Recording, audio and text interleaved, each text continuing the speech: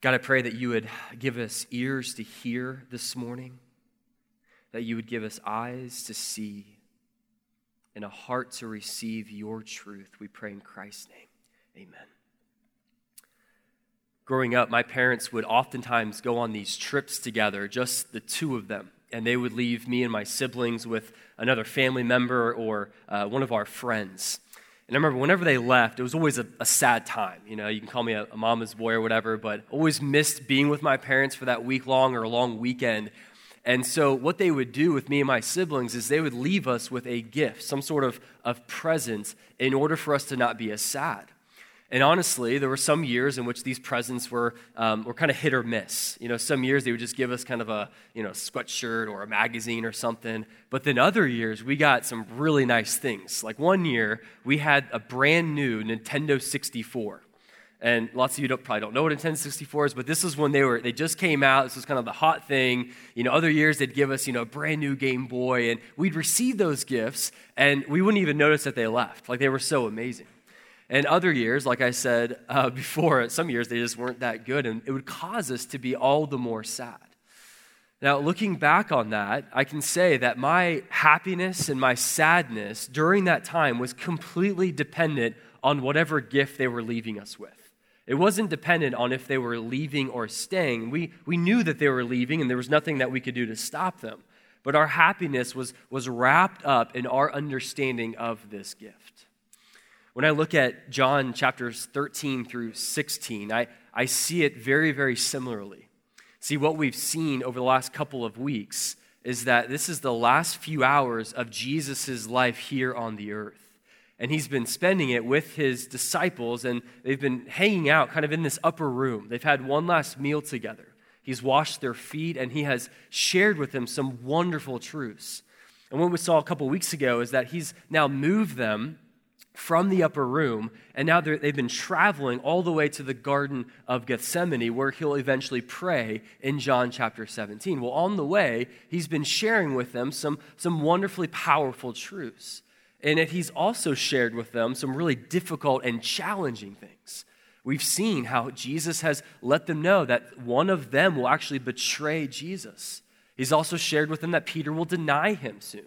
And then he's also shared the devastating news that Jesus is about to leave them, and where he goes, they cannot follow. This was such devastating news for the disciples. They were so surprised at this that Jesus, just like my parents, wants to leave the disciples with a gift so that their hearts will not be troubled. But here's the crazy thing about what we see in this passage. If you look at verse 7, Jesus goes as far as to say that this gift that he's about to leave them, the gift of the Holy Spirit, is actually better than if Jesus stayed with them physically. Now think about that for a moment. Like J.D. Greear is a pastor in the United States. He says this. He says that the Spirit inside you is better than Jesus beside you. Okay, think about that for a moment. Here's the challenge for us. Is the same challenge for the disciples. Is do you actually believe that? Do you actually believe, verse 7, that it is to your advantage that Jesus left physically so that you might have the Holy Spirit who now lives inside of you if you trust in Jesus? Like, I have to be very transparent with you this morning. When I was reading verse 7 and kind of studying verse 7, I kind of almost said this audibly. I said, really, Jesus? Like, it's to my advantage that you would leave, that the Holy Spirit would come? Like, I can see the things that Jesus did in the Gospels. He did some unbelievable things. You can read about his teachings, his miracles, the compassion that he showed. And I thought to myself, man, what would that be like to have Jesus physically right next to me here on the earth every second, every moment of the day? It'd be pretty unreal, and it'd be really, really helpful. And yet, when I read things about the Holy Spirit in the Bible, I think, man, that's less concrete. It's more vague and mysterious and abstract. So I was being confronted with, do I actually believe verse 7? And maybe you can relate with me on that, where it actually would be nice to have Jesus physically here. Like when I think about my parents who would leave to go on these trips, they never said to us, hey guys, it's actually better that we're leaving you. Here's this gift that we're saying. This gift is better than the presence of your own parents. They never said that because they never left us with a gift that good. But the boldness of Jesus in verse 7 shows us that there is something about the Holy Spirit that is so incredible that it's actually better that Jesus left in order for us to experience him. That the Spirit inside of us is better than Jesus beside us. Now, in order for us to actually believe that, we have to understand, what does the Holy Spirit actually do in our lives? That's the question that we're going to tackle here this morning. Now, before we get into the specifics of that question, let me kind of summarize these first 7 verses for us. In these first seven verses, it's important to know that Jesus repeats some type of variation of the phrase, I tell you these things 4 different times in these 7 verses. I think that's important because if you had a conversation with somebody and they said 4 different times, hey, I'm telling you this, I'm telling you something, I'm saying these things, you would be like, okay, like you're trying to tell me, they're trying to clear up something. Something is important that you want to say. And that's exactly what Jesus is doing here. He's trying to bring clarity to the disciples here because of what they're feeling in this moment. Jesus is trying to provide clarity because the disciples here are experiencing these contradictory emotions within their own heart. That on one level, according to verse 6, they're starting to experience sorrow. They're starting to experience this anguish because Jesus is about to leave them, and because of the world's reaction to the disciples, that the world will actually hate them. And so sorrow is starting to settle in, and yet at the same time, Jesus does not want their hearts to be troubled. Jesus wants them to be filled with peace and to be filled with joy, as we saw in John chapter 15. And so you've got these 2 completely different emotions that are flooding the hearts of the disciples, and Jesus is repeating these things because he wants to be clear on how this sorrow will not dismantle their faith. And Jesus' strategy in order to help them not fall away hinges on the promised gift of the Holy Spirit. Verses 8 through 15, Jesus unpacks this wonderful gift of the Holy Spirit, and he basically kind of circles back on this topic. We've already seen him talk about the Spirit from John chapter 15, but here he goes in depth about what the Holy Spirit actually does. Now, I want you to just stop for a moment and put yourself in the shoes of the disciples in them hearing about the Holy Spirit for the very first time. Like this must have been a little bit strange for the disciples to hear Jesus talking about this mysterious Spirit who's going to come and live inside of them. Like, do you remember the first time you heard about the Holy Spirit? Like, do you remember how bizarre that was, how weird that concept was? Like, I'm trying to explain the Trinity to my 5-year-old, trying to explain to her what the Holy Spirit does. And hey, when you become a Christian, this Holy Spirit, who is God, is going to come and live inside of you. And it's like, man, that's kind of creepy. Like, that's kind of weird. It's just a weird concept when you think about it for a moment. The whole concept of the Trinity is hard to understand, which begs the question of what do you think about when you think about the Holy Spirit? In other words, how would you describe your relationship with the Holy Spirit here this morning? What are some words you would use? What are some phrases you would use to describe how you think about the Holy Spirit? See, for a lot of believers, I think they fall into one of 2 categories. The first category that a lot of people fall into when they think about the Holy Spirit is they're absolutely consumed by him. Like they're obsessed with him. They think that the Holy Spirit is behind everything. And they start to attribute things of the Holy Spirit that the Bible doesn't necessarily attribute him doing. For example, and this might have been you here this morning, if you're coming to church this morning, you're running a little bit late, and you get into the parking lot, and you're like, oh, I don't want to be late, and so you start praying, Holy Spirit, open up a parking spot near the front. And you get towards the front, and there's no parking spot. You're like, Holy Spirit, why didn't you work that out for me, right? You're starting to attribute things that the Bible doesn't necessarily attribute the Holy Spirit to doing. That's kind of one category. But then another category is that some believers largely ignore the Holy Spirit. where because there is so much mystery, there is so much misunderstanding, and a lot of things are a little bit vague in Scripture about what the Holy Spirit actually does, that we largely ignore him. We've got the Father, we've got Jesus, and then we've got the Bible. And then we kind of leave out the Holy Spirit because he's too vague. I heard one pastor explain it that a lot of people view the Holy Spirit like the pituitary gland, where we know it's real, it serves some purpose, but we're not exactly sure what it all does, right? So there are all these ditches as it relates to the Holy Spirit that we need to avoid, all kinds of misunderstandings.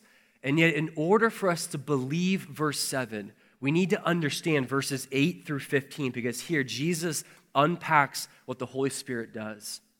In fact, what Jesus does in these verses is he provides kind of two different perspectives on the Holy Spirit. In verses 8 through 11, Jesus explains the Holy Spirit's relationship with the world. And then in verses 12 through 15, he explains the Holy Spirit's relationship with believers. So we're going to look at the first section here in verses 8 through 11 together. Here in this section, if you look at verse 8, Jesus summarizes what the Holy Spirit does with the world or those who do not know Jesus. He says in verse 8, "And when he comes, he will convict the world concerning sin and righteousness and judgment." Okay, so three areas that the Spirit of God brings conviction: sin and righteousness and judgment. And then verses 9 through 11, he unpacks that in more detail. Now, don't gloss over the word convict there. This is a really important word that Jesus is using here. This is a word that shows up over 18 different times throughout the New Testament. And every occurrence, it has to do with showing someone sin in a manner that calls them to repentance. Okay, so when you think about the Holy Spirit who's convicting unbelievers of sin, of righteousness, and judgment, he doesn't just do that with kind of an intellectual awareness for them. This is not just a cerebral experience where they're being convicted. But this word in the original language has a personal force to it. It's calling them personally to repent of their sins. And it's in three areas. The first one in verse 9, Jesus says concerning sin because they do not believe in him. So I'll kind of describe this, that the Holy Spirit convicts the world of their need for Jesus. And I see that here because in verse 9, Jesus connects this idea of unbelief with sin. Or you could say that unbelief leads to sin, or unbelief is the root of all sin. That unbelief not only brings condemnation or will lead you to condemnation, but unbelief is the willful ignorance of one's own spiritual need. That unbelief is the inability to perceive the fact that you're walking in spiritual darkness and hopelessness. Okay, unbelief is more than just not embracing certain truths about Jesus, but unbelief is the stubborn refusal to treasure Jesus as altogether beautiful and soul satisfying. That unbelief is so dangerous because it is blindness to the only remedy to a diseased and sinful heart. And there's a blinding and there's a hardening activity that unbelief will lead someone's heart towards, which is why we need the work of the Holy Spirit to bring conviction to pierce through that hardening and to provide clarity for the need of the gospel. So the Spirit convicts the world of its need for Jesus. Secondly, the Spirit also brings conviction as it relates to God's standard. That in verse 10, Jesus talks about bringing conviction as it relates to righteousness. And here, the Holy Spirit will convict the world of its empty and even unclean righteousness. See, trying to do what is right apart from the power of the Holy Spirit will lead to a type of righteousness that's empty and unclean. This is very similar to what Isaiah declared in Isaiah chapter 64, verse 6, where he's talking about the righteousness of his own people in his own day, and he calls it dirty rags. That there's a sense in which the world's goodness and righteousness is still unclean, and they need to be convicted about what God's standard of acceptance actually is. See, many people in the world think that if they just do a little bit more good than bad, then God will accept them. Like God's grading on a curve, and so if I'm better morally than my neighbor, then God's going to accept me. That's what it means to be righteous. The world, I think, doesn't understand that God's standard of acceptance and accepting them and approving them into heaven is actually perfection. That Jesus says in Matthew 5, verse 48, "Be perfect as my heavenly Father is perfect." And none of us meet that standard of righteousness. We all miss the mark. And the Spirit of God will work in such a way as to convict the world of that standard of righteousness in order to drive the world to their need for the only one that's perfect, who is Jesus Christ. And then thirdly here, the third arena of conviction is the conviction of accountability. In verse 11, or coming judgment. Jesus connects this idea of judgment with the ruler of this world. He does this because the role that Satan plays, the ruler of this world, is because he's the father of all lies. He brings confusion upon the world as it relates to judgment. Now, judgment here could refer to two things. It could be that Jesus is using this to talk about the world's inability to determine or perceive things. He's called them out in chapter 7, verse 24 already, that the world judges based on mere appearances and not the heart. Or this could mean the coming judgment, where everybody will stand before a holy God and have to give an account. Now, the world honestly needs both, and the Spirit's role to convict them of both, because many people in the world fail to realize that they will stand before a holy God and give an account. And yet, because the ruler of this world, referring to Satan, has been condemned or has been judged already, this is Jesus referring to his work on the cross just days from now, that according to Colossians 2, the rulers of this world, the satanic powers, have been disarmed and their lies have been exposed. Now, when you think about these three areas that the Spirit brings conviction upon those who do not know Jesus, it all will lead them to Jesus. It will, when the Spirit is at work in the life of an unbeliever, revealing their sin, revealing God's perfect standard, revealing that they'll have to give an account, it should lead them to asking the question, well, what's the remedy? What's the solution to all of this? And that's what the Spirit does. The Spirit will drive someone towards the person and work of Jesus Christ for the salvation of their souls. In fact, there might be some who are here this morning where you're here on church on a Sunday morning, and maybe you're not a Christian. Maybe you haven't put your faith and trust in Jesus Christ as your Lord and Savior. And perhaps you're experiencing the work of the Holy Spirit here this morning where He's bringing conviction upon your sin, upon God's standard of perfection, and upon the fact that you'll have to stand before a holy God and give an account. In fact, I've been praying for that there are unbelievers among us, that you would see your need for Jesus and put your faith and trust upon Him. And the reason why Jesus is the solution to your problems is because on the cross, Jesus paid for your sin, paid the penalty of all of your rebellious deeds. But He's also given you His perfect righteousness so that by faith you can meet God's standard of perfection. That if you put your faith upon Jesus, God looks at you and sees Jesus, sees His holiness and His righteousness so that you are then accepted. So when you stand before that holy God, God will look at you and He will see Jesus because you are now hidden in Him. And if you're an unbeliever just wrestling with maybe the Spirit's bringing that conviction upon your life, we would love to talk to you about what it means to be a Christ follower and to trust Jesus with your life. We'd love to talk to you even after the service about what that looks like. But this is what the Spirit does with those who are in the world who are not believers. And then when you get to verse 12 here, it seems like Jesus pivots, and now He's talking directly to His disciples or those who are believers about what the Holy Spirit does. And so verses 12 through 15, I'm going to point out two things that the Holy Spirit does for the believer.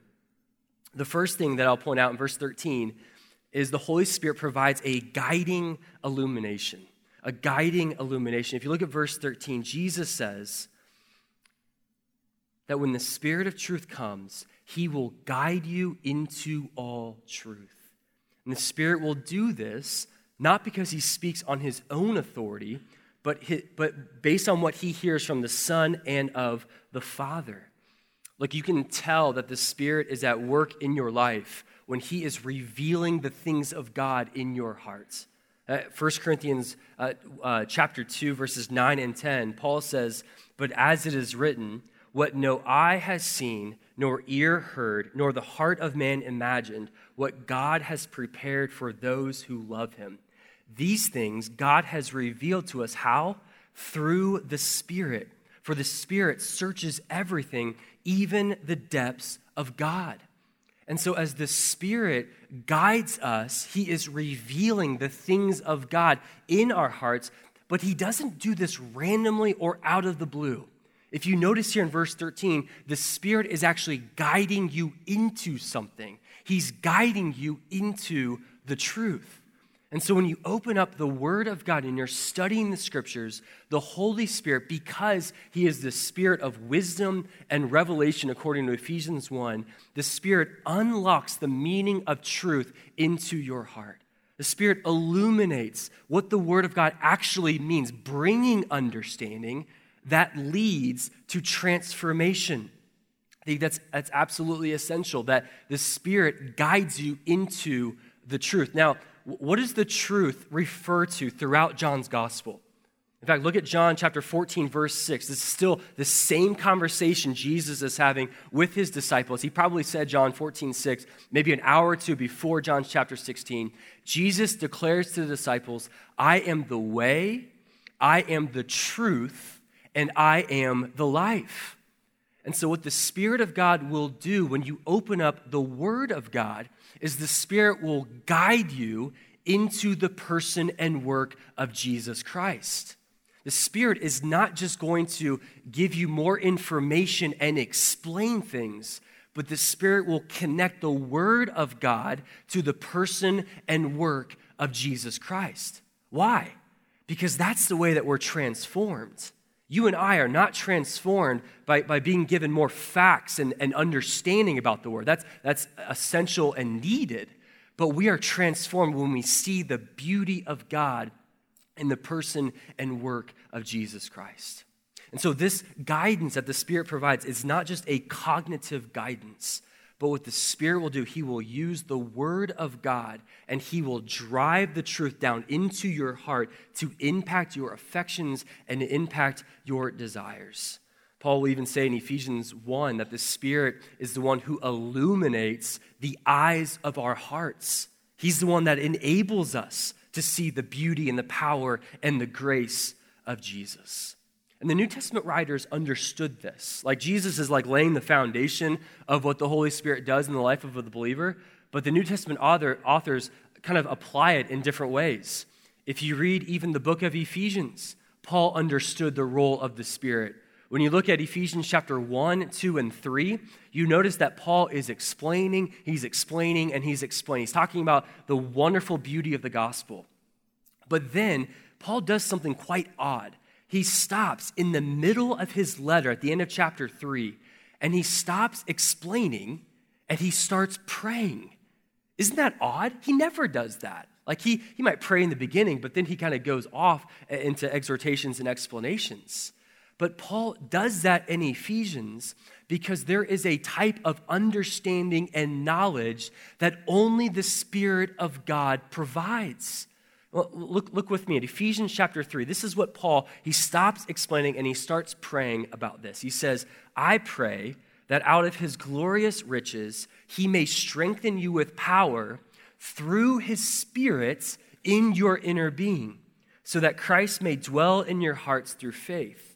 And I pray that you, being rooted and established in love, may have power together with all the Lord's holy people to grasp how wide and long and high and deep is the love of Christ.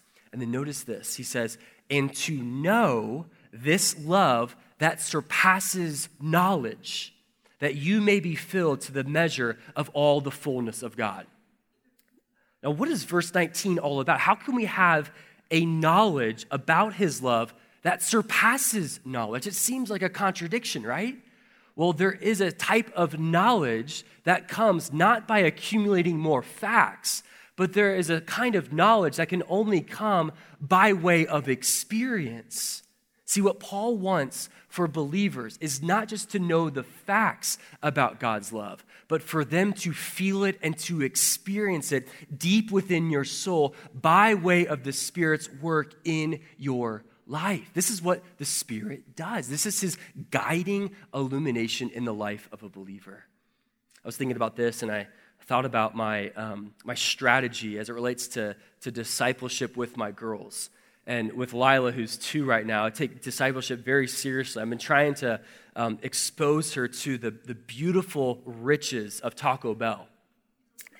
And I've been trying to explain it to her, like, Taco Bell is really good. There's this thing called a cheesy gordita crunch. It's got cheese in the middle of the soft and hard taco and this Baja sauce that no one really knows what it is, but it's absolutely delicious. And I've explained it to Lila. She's 2.5 now, almost 3. And I've showed her commercials on TV of it. I've even eaten it in front of her so that she can see kind of what it looks like. And up until that point, like, she has an understanding of a cheesy gordita crunch. But it wasn't until she was 2 months old did she taste no, I'm just kidding. It wasn't 2 months old. It was 15 months. But you probably would believe 2 months, right? Yeah. So once she experienced it when she was about 15 months old, I gave her a bite of it, and she loved it. No surprise there. She will be a converted follower of Jesus. I can feel it. But she tasted it, and that was the moment for her when she knew what a cheesy gordita crunch was. She understood it, but then when she tasted it, that's when she experienced the glory of a cheesy gordita crunch. And look, in a very similar way, what the Holy Spirit does with the truth of God's word is he moves you from just knowing it up here and to moving it into your heart so that you consume it and you experience it for yourself. See, the challenge for us is that for many of us, when we ignore the Holy Spirit, and we're like, I just got the Bible here, I've got my own mind up here, I can understand this and actually live this out, but you can't apart from the Holy Spirit. The Holy Spirit's what guides you so that it leads you to transformation by way of experiencing it. I heard a pastor use an illustration that I had to look into more in depth because I was kind of confused by it. I didn't really understand that there were something called an envelope before there was glue. And I was like, how do you close an envelope before glue? This is before my day. Well, what they would do is they would take wax and a flame and then a seal. And they would take that wax and they would put it close to the flame to soften the wax, to make it susceptible to the seal. And they would take that seal and use the wax to close up envelopes. Now, if you didn't use the flame and you just had the wax and the seal, one of 2 things might happen. One, you could actually break the wax off and it wouldn't be useful. Or if you use the wax without the flame and you use the seal, it's going to make a superficial outline on top of that envelope. But if you use the wax and the flame, it's going to change the wax into the image of that seal. Now, apply this illustration to the role of the Spirit in our lives. Think about wax as your own heart. Think about the flame as the Spirit of God, and think about the seal as the truth of God. Now, if you read the Word of God, the truth of God's Word, without the Spirit, without the flame, you're going to read something like, God is love. And you're going to include, God's love. Yeah, that's good. Yeah, God's powerful. God's love. It's only going to leave a superficial imprint on your life. But when you read the truth of God's Word with the flame of the Holy Spirit who's guiding you into the truth, you're going to read the fact that God is love, that God is powerful, and all these truths about who God is, and it's going to melt you under the truth and change you and transform you into the image of Jesus. So the challenge for so many of us is, we've got the wax of our hearts, we've got the seal of God's word, but we're missing relying on the Holy Spirit when we're trying to study the scriptures and allow him to guide us into the truth. And so if you're wondering, okay, well, how do I know if I'm being guided by the Holy Spirit? What does that actually look like? Let me give you 3 questions to ask yourself to know if you're being guided by the Holy Spirit as you read the Word of God. Here's the first question. Are you being challenged by the Word?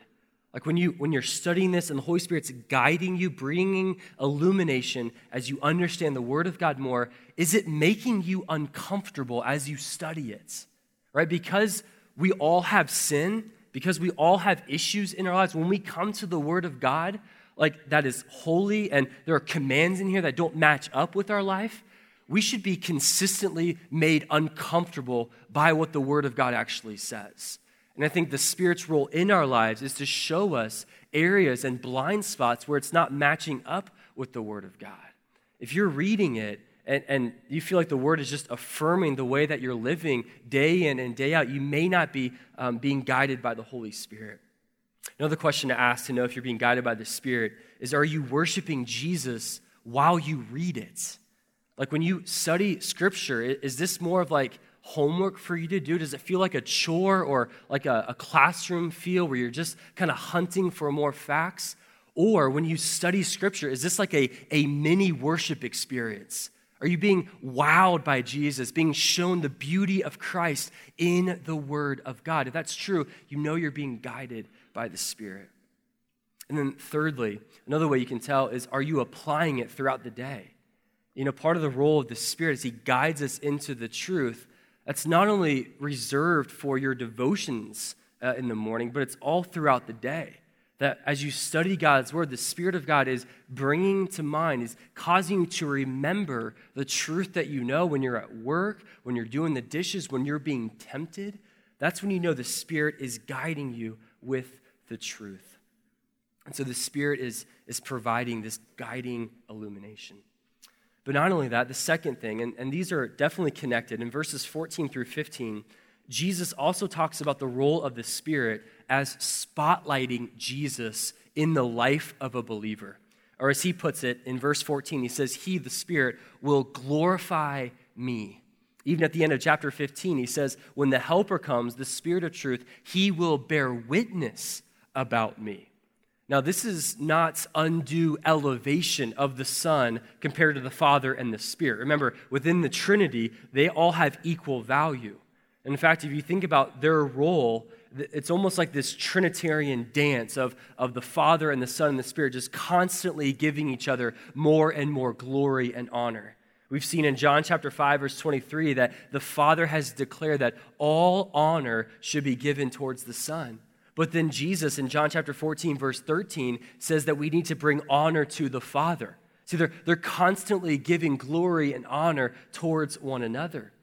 But Jesus here talks about the Spirit specifically giving glory to the Son. I've heard Tim Keller explain this before, that if the Holy Spirit had a bedroom, that every wall in his room would be posters of Jesus Christ. Like he's absolutely consumed with Jesus, and every time you walk into his bedroom, he's going to be glorifying and bearing witness about Jesus. That's the role of the Holy Spirit in the life of the believer. In fact, in the end of verse 14, Jesus says that the Spirit will come and He will take what is mine and declare it to you. Or some translations have, He will show me to you. And so the Spirit's job here, again, is to melt you under the truth of Jesus in order to make much of Jesus. Like, you know that the Spirit is working in your life when you're studying the Scriptures, and you're not only consumed with worship about discovering new facts, but you're being consumed with worship at seeing the grace and the beauty of Jesus in the Word of God. Let me give you an example. When you're reading like Ephesians 1, and you're looking at all of these amazing spiritual blessings that are yours because you're a Christian, and you're seeing that, man, God has chosen me, God has adopted me, God has lavished grace upon me, God has forgiven me, God has brought redemption upon my life, God has given me this inheritance for all time. Look, you know that the Spirit of God is working in your life when you not only conclude, wow, these are really cool truths, I didn't know these before, but you also conclude, isn't Jesus amazing?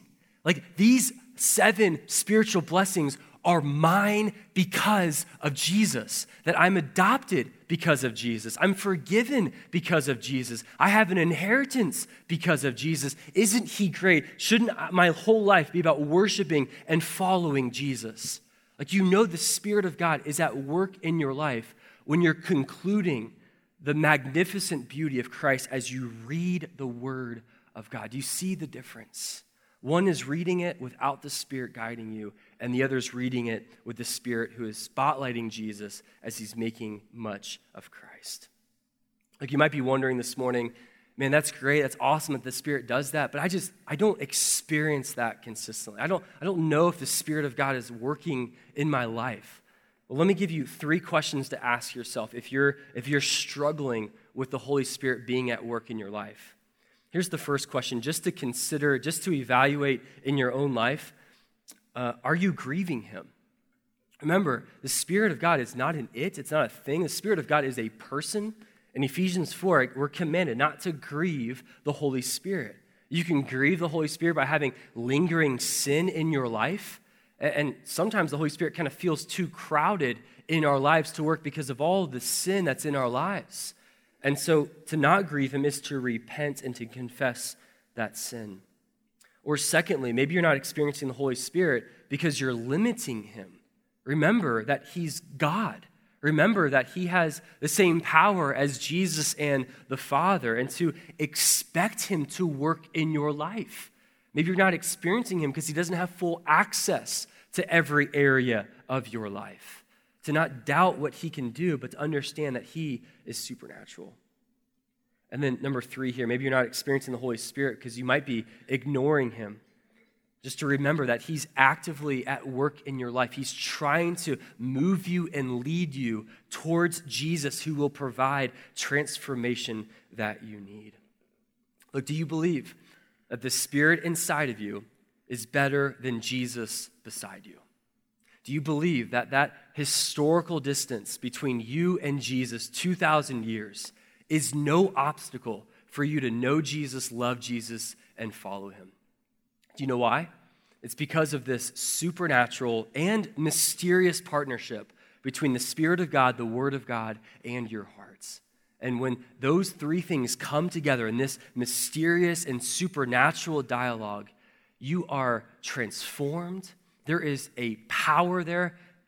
In fact, a more deeper power than if Jesus was right there next to you, speaking to you the words of Jesus. And I think that's what Jesus wants his disciples to know here in these closing moments before he goes to the cross, is he wants their hearts not to be troubled, doesn't want them to fall away, so he's giving them the gift of the Holy Spirit to take his words and to imprint them on his heart.